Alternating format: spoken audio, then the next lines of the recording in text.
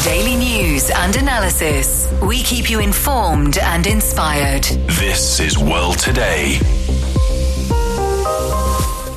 Chinese Premier Li Qiang says on his official visit to Ireland that the two countries should always regard each other as key cooperative partners. The United States conducted another round of strikes against the Houthi targets in Yemen. The U.S., South Korea, and Japan have conducted large-scale combined naval exercises in a show of strength against North Korea. Welcome to World Today, a news program with a different perspective. I'm Liu Kun in Beijing. To listen to this episode again or to catch up on previous episodes, you can download our podcast by searching World Today.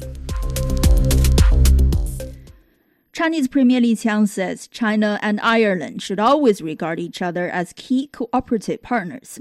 He met with Irish President Michael Higgins and Irish Prime Minister Leo Varadkar on his official visit to the country. Li Qiang says China is ready to enhance cooperation with Ireland as the two countries mark 45 years of diplomatic ties. During the Premier's trip, China announced a series of preferential policies, including visa-free entry for Irish passport holders. Ken Brown has more.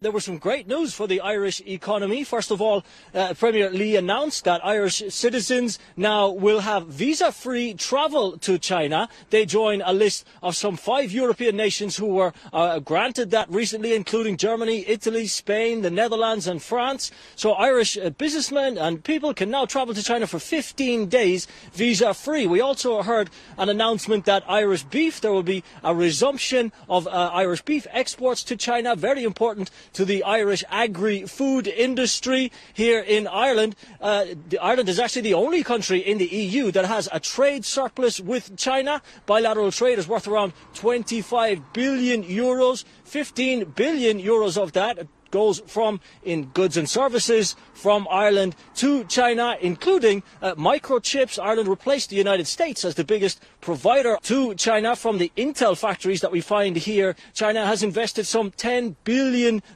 here in Ireland. Companies, over 40 of them, like Huawei, like TikTok, like Wuxi Biologics, all of those are here in Ireland. TikTok alone provides some 3,000 jobs, very positive for the local Dublin economy, the Irish economy in general. That was Ken Brown reporting from Dublin. Now, for more on this, we're joined by Dr. Yao Shujie. He's Chang Kang Professor of Economics at Chongqing University. Thank you, Dr. Yao. It's good to have you back on the show. Hi, Liu Kun.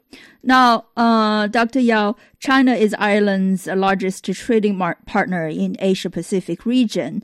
You've been living near Ireland for quite a long time. I mean, how important are trading in goods and services to both sides? And what are some of the common goods that flow between the two?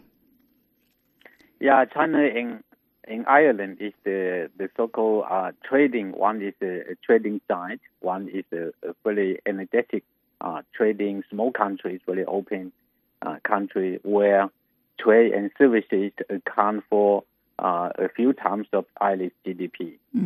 And Ireland is very open. It used to be one of the lagging countries in the European Union and now become the richest country, one of the richest countries in the world. So they benefit from the openness of the Irish economy. And because China is the largest trading nation in the world, so the bilateral relationship between Ireland and China by nature is very important. The other issue is that China and Ireland, their trading are highly complementary in terms of the goods and services between the two countries. In terms of goods, China has this electronic components, manufacturing goods, such as the household goods, electronic products, etc. And the Irish, they export agro-business products, agricultural products, for example, like dietary product, which is very important. But Ireland now become the manufacturing hub of many high-end industries, particularly in the electric circuits, right. The chips you mentioned. Lots of multinational companies set up their branches in Ireland to produce chips and also, computer software. These are the most important export items from Ireland to China. So this is why the two countries have a huge degree of complementarity. And the Irish country, the government has been very open-minded, and this is why Ireland, compared, for example, like Britain, is far more open and very easy to get business done compared to Britain, where the political consideration is much more than in the Ireland. By nature, I think China-Irish relationship would signify that the openness for the Chinese to go to the European Union, starting with Germany, France, and the Netherlands, and now to the Ireland. It's very important. Another country that China is willing to unilaterally open the border to the Irish people to travel to China. Right. So indeed, Ireland is very influential in terms of high-end technology, as mentioned. Now, Professor Yao, this year marks the 45th anniversary of official diplomatic relations between the two sides. Briefly, politically, how much trust and understanding are there for the two sides? I mean, in my view, the China-Irish relationship has been built a very strong degree of mutual trust. Despite that Ireland is a very small country in terms of the population size, with only 4 to 5 million people, in the Chinese standard, it is really small. But in terms of the political and economic significance, Ireland is far more than the population reflects. And for the last 45 years, there's almost no direct confrontation between China and Ireland in terms of different ideological struggle or other racial issues. So I think Ireland is probably one of the friendliest country in Europe, Western Europe, in this case with China.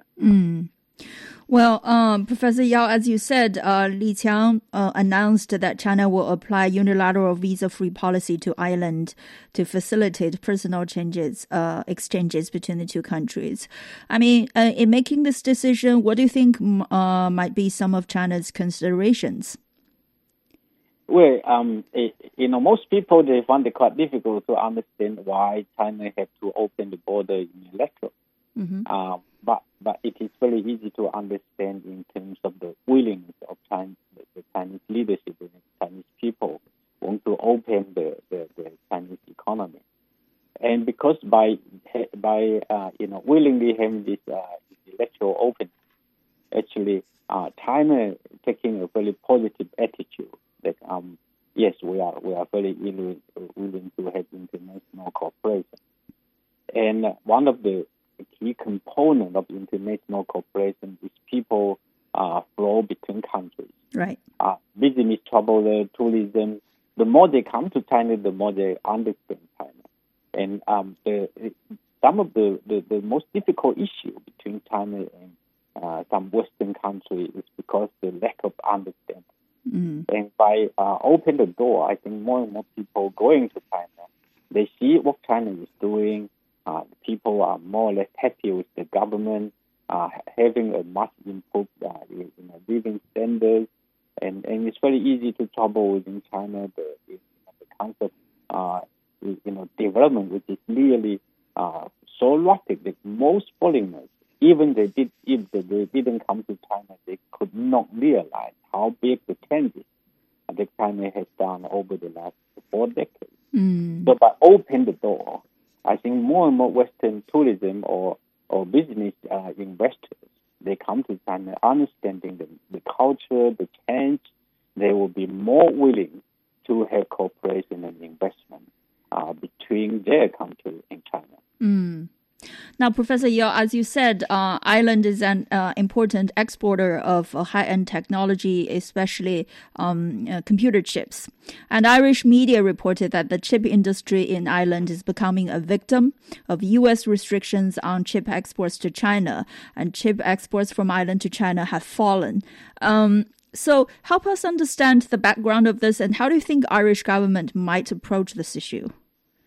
Yes, Lukun, I just quickly look at the bilateral trade figures. Mm-hmm. In 2022, the bilateral trade between China and Ireland is then $26.6 billion US dollars. Mm-hmm. And for a small country like Ireland, this is a very, very large number.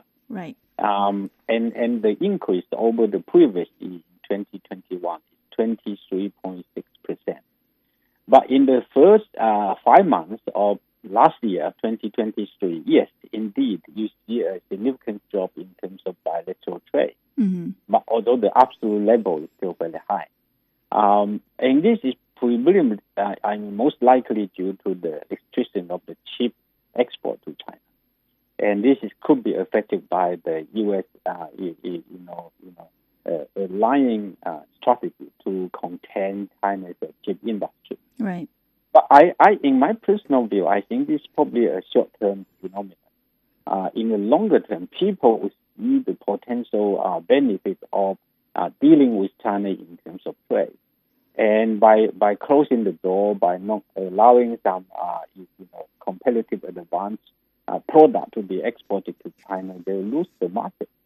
And business people, they will know if they lose market, they lose profit, and they lose to the potential competitors. This is not going to be a very wise decision. Mm. So this visit by Premier Li Qiang to Dublin, I hope they would have a better understanding, and maybe in the future the Irish government will also have more visits to China, and they should negotiate how to bypass the U.S. restriction. Even the U.S. itself, lots of U.S. bond companies, they funded the government's action of restricting export to China is something not really very wise. Mm. So I think even the U.S. government, the U.S. multinational companies, they have branches in Ireland. They will have to reconsider how to oppose China, how to get the benefit of trade with China. Right. Now, Professor Yao, we have about 30 seconds, but briefly, so why is Ireland attracting so much investment? For example, companies like TikTok and Pinduoduo are investing a lot in the country. Yeah, because there is a significant need in Ireland, and China has some competitive advantage in the manufacturing of many things, including those controlled by Huawei, and also TikTok, which is now a multimedia company, which is highly popular in the West. Mm. Well, thank you for your time and for a very detailed analysis on the relations between China and Ireland. That was Dr. Yao Shujie, Changkang Professor of Economics at Chongqing University. Coming up, U.S. conducts another round of airstrikes on Houthi targets in Yemen. You're listening to World Today. Stay with us. Hello, my name is Alessandro Golombiewski Teixeira. I'm a professor of public policy and management at Tsinghua University in Beijing. I am a great listener of The World Today. In my opinion, The World Today is one of the best China radio programs. In The World Today, we can get the best news and analysis in what is happening now in the world. So please, come to join us. Welcome back to the show. I'm Liu Kun in Beijing. The United States conducted another round of strikes against Houthi targets in Yemen on Wednesday, as the militants claimed their second attack this week on a U.S.-operated vessel. Meantime, the U.S. government has again identified the Yemeni group as a terrorist organization. Sarah Coates has more. The Houthis, they remain defiant, saying that it will not stop these attacks. They will continue these attacks on any ships travelling toward Israel, any Israeli-owned ships, saying that they stand in solidarity with the Palestinians, saying they will not stop until Israel pulls out of Gaza. Look, we also heard from Iran's foreign minister. He is warning the United States not to tie their destiny to the fate of Israeli Prime Minister Benjamin Netanyahu, adding that Washington's support for Israel Israel is the root of insecurity in the region. What this designation really means is that any Houthi money in the United States will be frozen, they'll be cut off from the global banking system, and any Houthis will not be allowed into the United States. But what aid groups are extremely worried about is that it will actually affect the civilian population. We do know, of course, that Yemen is in the midst of this 10-year civil war, and 2/3 of the population rely on aid. That was Sarah Coates with the report. Now for more, I earlier spoke with Dr. Wang Jin, Associate Professor at Northwest University in Xi'an, China. United States conducted a new round of airstrikes against the Houthis in Yemen on Wednesday. How do you think this will impact, Houthis' further actions? I think it's a very dangerous move because now it is the very third consecutive military actions taken by United States and also by the UK to the targets of Yemen Houthi-controlled areas. It's suggested that the military pressure from United States and the UK naval force in the Red Sea towards the Houthi-controlled area, then the Houthis' military power will continue. That is a very dangerous move because the Houthis, they hope to give the power, the pressure to Israel to suspend the Israeli military actions in the Gaza Strip by targeting and taking the passing by the ships with the close connections with Israel to their own hostages. But then with intervention of the United States and the UK, especially with their very provocative and active military actions in the Red Sea, it suggested that the bilateral or the multilateral tension in the Red Sea would escalate. This is a very dangerous move because the United States and the UK, they chose the way of protecting the Red Sea based upon the principle of active military action of attack rather than the very defensive measure. So I think that is why this round of the military action taken by the United States towards the Houthi will not end the war and end the tension, but further escalate the tension and escalate the crisis and create more sense of uncertainties in this region. This is a very dangerous move, we have to say that. So how do you evaluate the current situation in the Red Sea regarding the safe passage of commercial and trade vessels? I think the situation actually in the Red Sea becomes a very, very new, dangerous starting point for the region because on the one hand, the conflict especially provoked and further escalated by the United States and the UK towards the Houthi means that nobody will be safe in this region, and it will lead to further possibilities of wars and maybe larger scales of attacks between each other and make the Red Sea unsafe. And on the other hand, we have to know that the Red Sea is a very, very important international economic and transportation channel, especially connecting Europe, the Africa, and Asia. So that is why after this round of the crisis erupted in the Red Sea, the world economy will be further impacted. And also the regional countries, their economic situation will be also impacted, especially the regional country such as Jordan, such as Sudan, such as Egypt, with the coastal areas of the Red Sea and their economic heavily dependent upon the very healthy and the fluency ships passing in the Red Sea. So I think in the future, that is why in the future the Red Sea situation will get the attention from international society and also will be impacted by other the states and external actors, their attitudes to the region, especially to the ongoing Israeli-Palestinian war. So as you said, the U.S. is arguably the most consequential player in the region and on the Red Sea issue. So what should it do? In other words, it hasn't done to stop, the tensions in the Red Sea. Yeah, I think the most important thing that the international society should do, or maybe the United States try to develop or explore, is to try to explore and build a very direct or the very workable communication channel between United States, between the UK and the Houthi, because right now the different parties, especially between United States and the Yemen Houthis, they try to get used to each other through the military actions, because before this round of the military confrontation, they have no direct contacts. They don't know how each other would work and how their military ways will work and how to get used to each other. So that is why during the past weeks, we witnessed the escalation of military actions between the two sides. And also given the fact that the United States does not recognize the legitimacy of Houthi and even try to define it as a so-called terrorist group. And also the Houthi does not recognize the United States' legal rights and legal status in the Red Sea. So actually, neither of them recognize the other side. So they have no direct communication channel. So based on this fact that it is very easy that the both sides would give the very misunderstandings towards each other.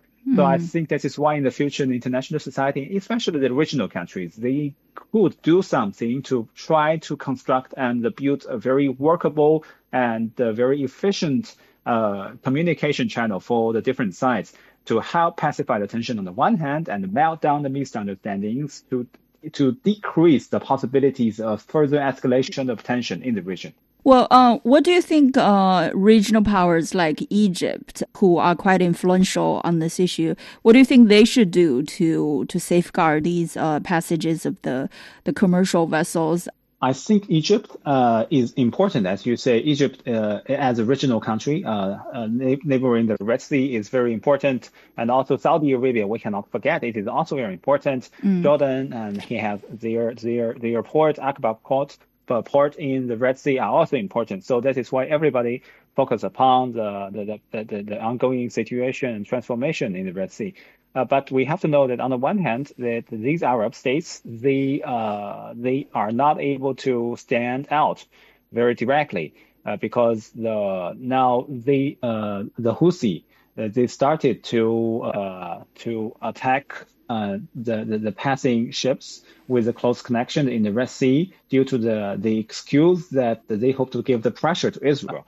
So actually, these moves that get the support in a lot of the public opinion inside these Arab states, especially in Egypt, in Saudi Arabia, many people show their sympathies to the Houthis' military action. But on the other hand, that after United States and especially after United States and UK intervention, the situation in the Red Sea become unsafe, become more and more dangerous. That leads to the worries of these regional countries. So they hope to find ways to pacify the tension, but they were not able to join the fleet, international fleet led by the United States, and they don't want to also to join to organize the international fleet that to try to prevent the tension between the different sides. So that is why I think in the future they should do more to try to work together with United Nations and other maybe international powers to find way out to establish very, very important communication channels between United States and Houthi.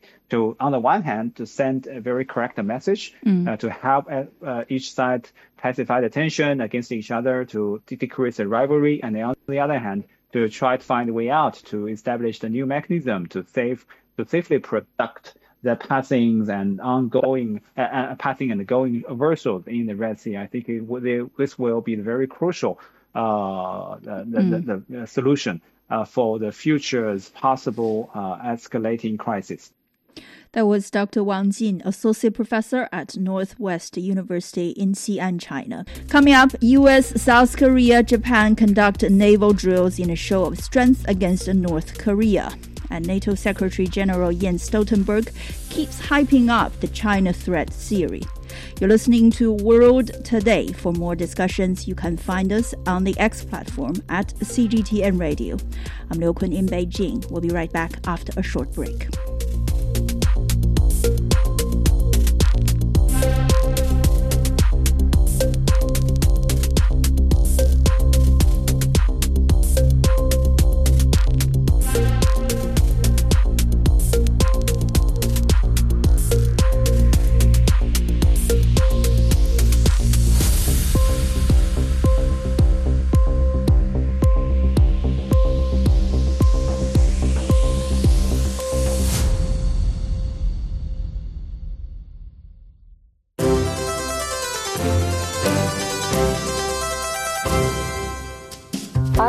Dan Wang, Chief Economist of Hang Seng Bank, China. The World Today is a real fun program. You will hear interesting people discussing global trend, economic event, what's happening in and outside of China. So, friends around the world, hope you can join us. Welcome back to the show. I'm Liu Kun in Beijing. The United States, South Korea, and Japan have conducted large-scale combined naval exercises in a show of strength against North Korea. South Korea's military confirmed the drills on Wednesday. Senior diplomats from the three countries are also meeting in Seoul this week to discuss their worsening standoff with North Korea. Earlier this week, North Korea's official news agency, the Korean Central News Agency, said the country decided to abolish its agencies handling inter-Korean affairs. Now, for more, we're joined by Yang Xiyu. He is Research Fellow at China Institute of International Studies. Thank you for joining us. It's good to have you back on the show. Thank you. My pleasure. Now, first up, what impact do you think the drills will bring to the stability on the Korean Peninsula? Well, I think the current development of the situation on the Korean Peninsula is really sad story for all of the sides surrounding this region, simply because the latest trilateral military drills can only contribute to the escalation of tensions on the peninsula from the action and reaction style of cycling. When one side take a tough action, then the other take a tougher. So such an interaction make the tensions go higher and higher. That reach a very dangerous level, and both sides are now in a very dangerous games. Indeed, it is a very worrying situation. Also, earlier this week, North Korea raised the possibility of constitutional revision to clarify its territorial sphere and also envision a war scenario with South Korea. And North Korea is intending to redefine the inter-Korean relations. It declared South Korea as its top enemy. So what kind of intention is it by North Korea in doing so? Well, I think the latest position and a statement from Pyongyang indicates the sharp changes of both domestic politics and their foreign policies. In terms of foreign policy, they have completely changed the nature of the inter-Korean relation, which used to be a very special relations within one nation. But the new signal sent from Pyongyang means that the South Korea and the North Korea now step into a new phase of the relation, state to state. Unfortunately, the state against the so-called top enemy state. That politically means the dangerous new phase of the relation between the two Koreas, but also that will change domestic politics inside North Korea, simply because policy towards South Korea has been a very special policy linking domestic politics. And when they change the nature of the relation with the South, and the relative changes in the domestic politics will follow. North Korea also announced it is abolishing its agencies handling inter-Korean affairs. So what are the functions of these agencies, and how does the abolishment impact inter-Korea relations? Yeah, it's a really important question. Actually, what you mentioned, the question you mentioned actually touches on two aspects. On one aspect, I mean technical aspects that not only lead to some changes of governmental structure, as you mentioned, abolishing some agencies, but also trigger the reshuffling the policy-making mechanism between the internal affairs and the foreign affairs.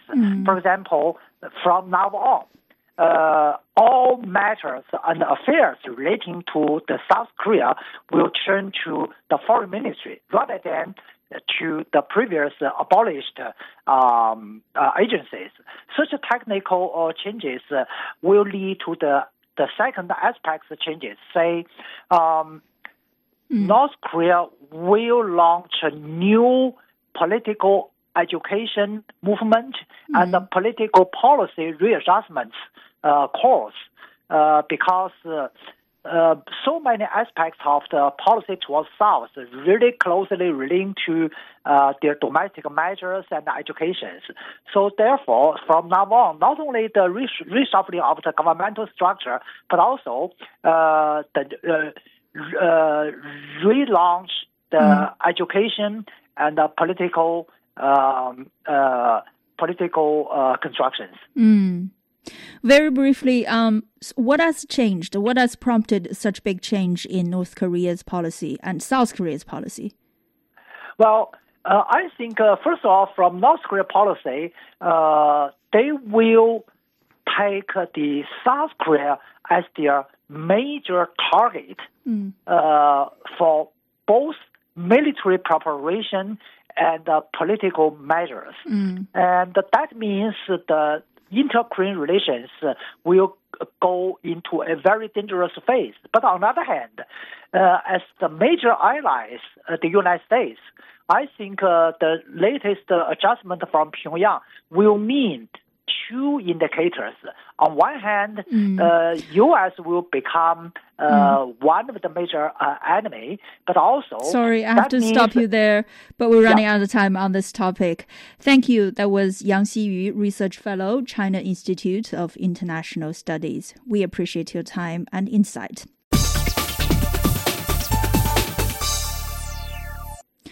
Moving on, NATO Secretary General Jens Stoltenberg has again defended NATO's role in Asia by hyping the China threat theory. Speaking at the World Economic Forum in Davos, Stoltenberg said what happens in Asia matters for Europe, and what happens in Europe matters for Asia. Even though NATO is a regional and defensive alliance, Stoltenberg still touted the idea that it is not about NATO moving into Asia, but instead about the fact that China is coming close to them. So for more on Stoltenberg's remarks, my colleague Anna spoke with Zhou Bo, Senior Fellow of the Center for International Security and Strategy at Tsinghua University. In reference to China, Stoltenberg mentioned NATO does not regard China as an adversary, but he highlighted China's investment in modern military capabilities. He stated that China's behaviors contradicts NATO's core principle. I find this to be a very interesting perspective. So first, let's delve into your opinion on what are the current core principles of NATO as an alliance constantly engaged in and expanding its participation in wars. Well, everybody believes that NATO is a military organization. This is right, but it's not totally right, because even if you look at the website of NATO, you would find it describing itself. First of all, for political purposes, that is Western democracy. So therefore, NATO is a handy tool of the West, of safeguarding its own democracy. So when NATO talks about China violating NATO's principles, probably is referring that China is not a Western liberal democracy. But I just wonder why China would be violating NATO's principles whatsoever, because clearly China is far away from NATO.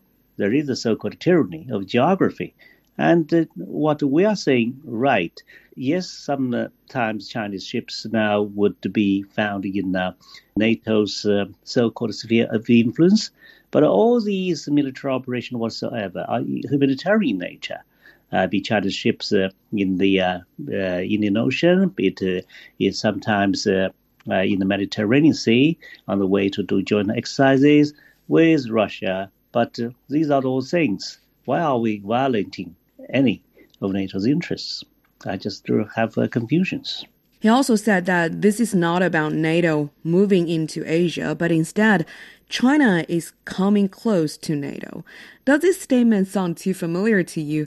How do you view such remarks? Is NATO portraying itself accurately as an innocent party or victim in this situation? Sometimes we do have some NATO member states sending ships to come to South China Sea, for example. But I agree that this is not in the name of NATO, but that these are independent operations of NATO members. When he talked about we being in their area, he actually is talking about PLA's presence sometimes in Europe. For example, Chinese Navy is really becoming a global trotter. So sometimes we are found in the Mediterranean Sea, which is jealously guarded by NATO as its own backyard. But why are we there? First of all, we're not constantly there. Sometimes we have to go from there to the waters of Russia, for example, to do joint exercises. It is such kind of things, or even some kind of sporadic sailing of Chinese ships in the Bering Sea, for example. That becomes kind of a worry, to NATO. But what I want to say most is that when you look at these operations, you first have to determine the nature of these operations. We're not going there to fight anyone. We're not going there to challenge anyone. We're not there to chant any slogans. So far, all PLA's operations overseas are humanitarian in nature. And if we are on our way to the joint exercise with another country, this should be fine.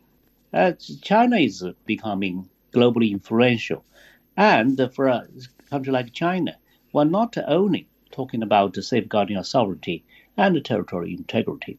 We also have two more missions, that is to safeguard our ever-growing overseas interests and to show our international responsibilities. And that explains why we, ever since 2008, have been Gulf of Aden, protecting our own ships and also foreign ships. This is a perfect blend of China's national interest and its international responsibilities. Yes, as you said, he further hyped China threat. Consequently, considering the array of so-called China threats highlighted by him, he made his conclusion that it's imperative for NATO to address what happens in Asia. What's your take on this? Does NATO harbor intentions of introducing conflict into the Asian region? Well, NATO has certainly changed because in the past, this was certainly not NATO's policy. Because I was involved in kind of bilateral talks with NATO, and I know they talked about how NATO didn't have a policy in South China Sea or in Taiwan Strait, so on and so forth. But now NATO is really talking about Asia Pacific a lot. But the reasons that have really drawn NATO's attention, for me, are just absurd. What has happened in the Asia Pacific, or even, as they said, Indo-Pacific? I think the international geopolitical shift is moving towards Asia Pacific. And to some extent, Americans' focus on the Indo-Pacific region is actually a reflection of the importance the United States attached to this region. Yes, there is an element of the U.S. trying to contain China, but that is not the whole story. So NATO actually suffers from a problem because before the war in Ukraine, NATO actually is trying to find a purpose for itself because of being so large and keeping on expansion. And what is the purpose, right? Because NATO is the largest military organization in the world. And for a military alliance, it needs to have a so-called threat. So therefore, it has been looking for threats, such as counterterrorism, so on and so forth. But counterterrorism is too small for NATO to even survive. It has to find something bigger. And now it is having Russia. Russia is not Soviet Union, but who looks most like Soviet Union? Of course, Russia. But NATO, no matter how big it is, or no matter how it will further grow, will essentially be bogged down in this catch-22 situation, because no matter how strong it is, it won't dare to have first strike on Russia, and just to claim that Russia is a threat, which is, yes, the largest nuclear power in the world, but look at NATO. NATO also has 3 nuclear powers within this organization, and economically speaking, the combined economic strength of NATO is much stronger than Russia. So it will just be bogged down in Europe, but at the same time, it tries to look beyond Europe and looking into other regions. And this is just about excuse for it justify its own subsistence. The question is, NATO can survive, but I don't believe NATO can thrive. Let me give you an example. NATO is very old already, but it is not the oldest in the world. Actually, the longest military alliance is between Britain and Portugal, which is already over 600 years. But who remembers this alliance? And who cares about this alliance? So NATO has no future. As I have said in my dialogue with Die Zeit, a German newspaper, I said NATO is just like a zombie that is still walking. Then, based on your understanding and analysis, how do Asian countries perceive further regional intervention by NATO? How do they view bloc-to-bloc confrontation in the region? It depends on which Asian countries are you talking about. Even if China doesn't like NATO's expansion in this region, China and NATO have still kept a sort of working relationship. There are still bilateral visits to each other, and hopefully one day we might still cooperate on some issues. For example, China and NATO had a cooperation in counterpiracy in the Gulf of Aden. And if you talk about Japan and Korea, they certainly have a kind of connection with NATO because they have to send a representative, for example, to attend a NATO's meeting and so on and so forth. But I believe there is a limit of the cooperation because even if NATO wants, it doesn't have much strength. It actually can use in this region because of Russia and because of the war going on in continental Europe. And then if you talk about countries in Southeast Asia, I don't believe they just want NATO to come because this region, compared to the Middle East, compared to Europe, looks quite peaceful. And this is what people cherish. So nobody wants to have another juggernaut like NATO to come. But as I said before, I believe NATO is just trying to expand or even talking about expansion for its own survival. I personally do not take NATO seriously. That was Zhou Bo, Senior Fellow of the Center for International Security and Strategy at Tsinghua University. This is World Today. We'll be right back. Hello, I am Dr. Digby James Wren, a political analyst and international relations scholar specializing in China area studies. World Today offers unmatched in-depth perspectives on China's politics, economics, business, technology and society. World Today's team of reporters and contributors provides valuable information from all of the world's major economies. I hope you can join me on World Today for the very best insights and news from China, on China, and help to build a better understanding of China's role in the world today. Welcome back to the show. I'm Liu Kun in Beijing. Artificial intelligence has taken the center stage at this year's World Economic Forum in Davos, Switzerland. Topics from AI in elections to AI risks and AI regulation are among subjects discussed by government officials, business leaders, and top thinkers during the meeting. For a closer look at these issues, my colleague Xu Yawen spoke with Dr. Liu Qiang, Fellow on the International Society for Optics and Photonics and Silicon Valley entrepreneur. Leo, generative AI discussions have dominated private and public discussions at this year's World Economic Forum in Davos, and many sessions at the event are focused directly on AI, discussing everything from AI in education to AI ethics and AI regulation. So which sector draw your attention and have inspired you?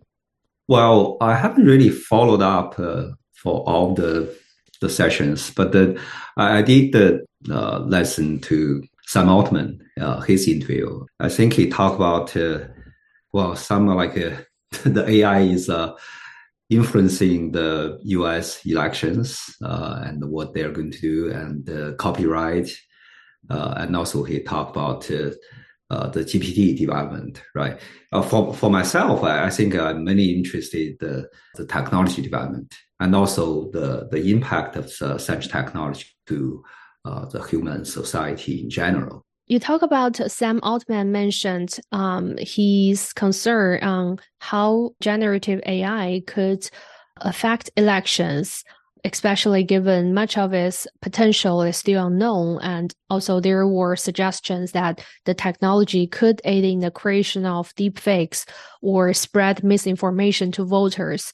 So how to ensure that generative AI won't have too much impact on voters during election campaigns? Yeah, I think he basically saying definitely AI will influence the elections, but this time compared to 4 years ago will be different, especially in terms of OpenAI's ChatGPT, right? Because 4 years ago, people are talking about, create those bots on Facebook, other social medias, and use that or Twitter's, now X, so that it can actually publish or say something, right? Trying to influence or create fake stories to try to influence the voters. But if you think about OpenAI's ChatGPT or conversational AI, right? That's a most important development for the last year. For those generative AI, you can also do the same thing. But I think, you can use a ChatGPT to write a news story, which is even, especially if you want to write a news story in foreign language, I think ChatGPT can do it really well, right? You can also use that to create some fake images. But OpenAI, they have already set certain constraints or rules so that, for example, you cannot really create an image of a celebrity, right? You cannot say, okay, I want to create an image of Donald Trump doing something. No, you cannot do that. So I think he's saying this time will be different.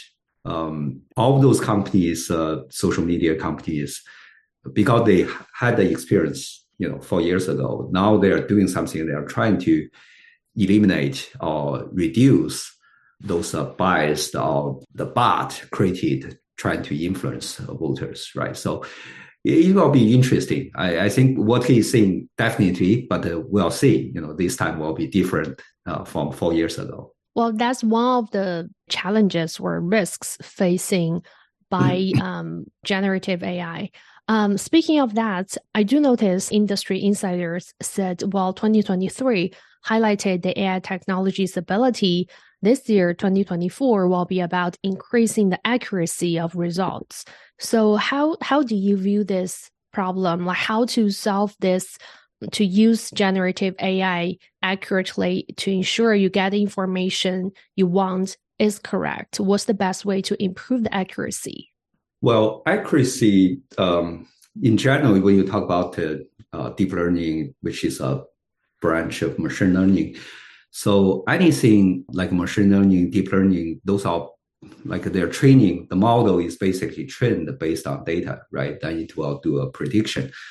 For such a kind of thing, is very different from the normal programming, right? You can direct the program to do exactly what you want.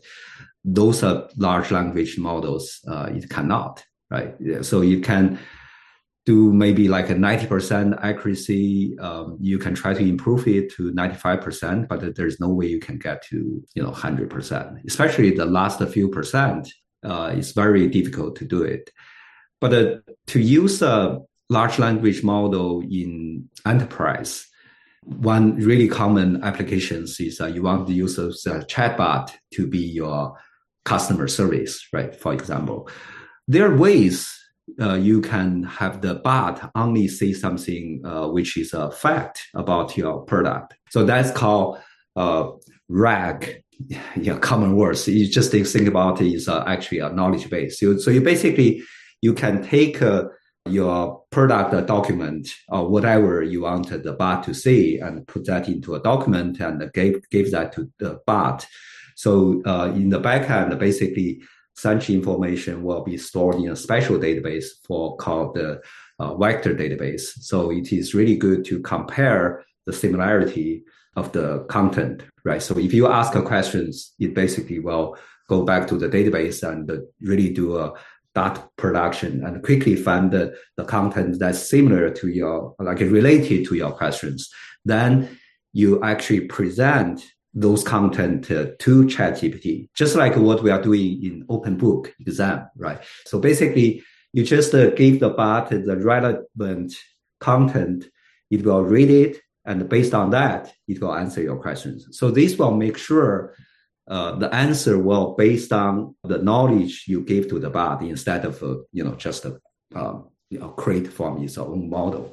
So that will definitely increase the accuracy if you are talking about this kind of like a chatbot for customer service. As an entrepreneur, are you more excited or kind of fear of what's going to happen with the rapid development of generative AI? Because we do notice a lot of global executives say they are not ready for AI. As a business leader and also entrepreneur, what's your overall assessment on this technology? How do you see the opportunity and also the risk presented by it? Yeah, I'm actually really excited. Part of the reason is, we have been doing using machine learning for the last 20 years, and also deep learning since 2016, 2017.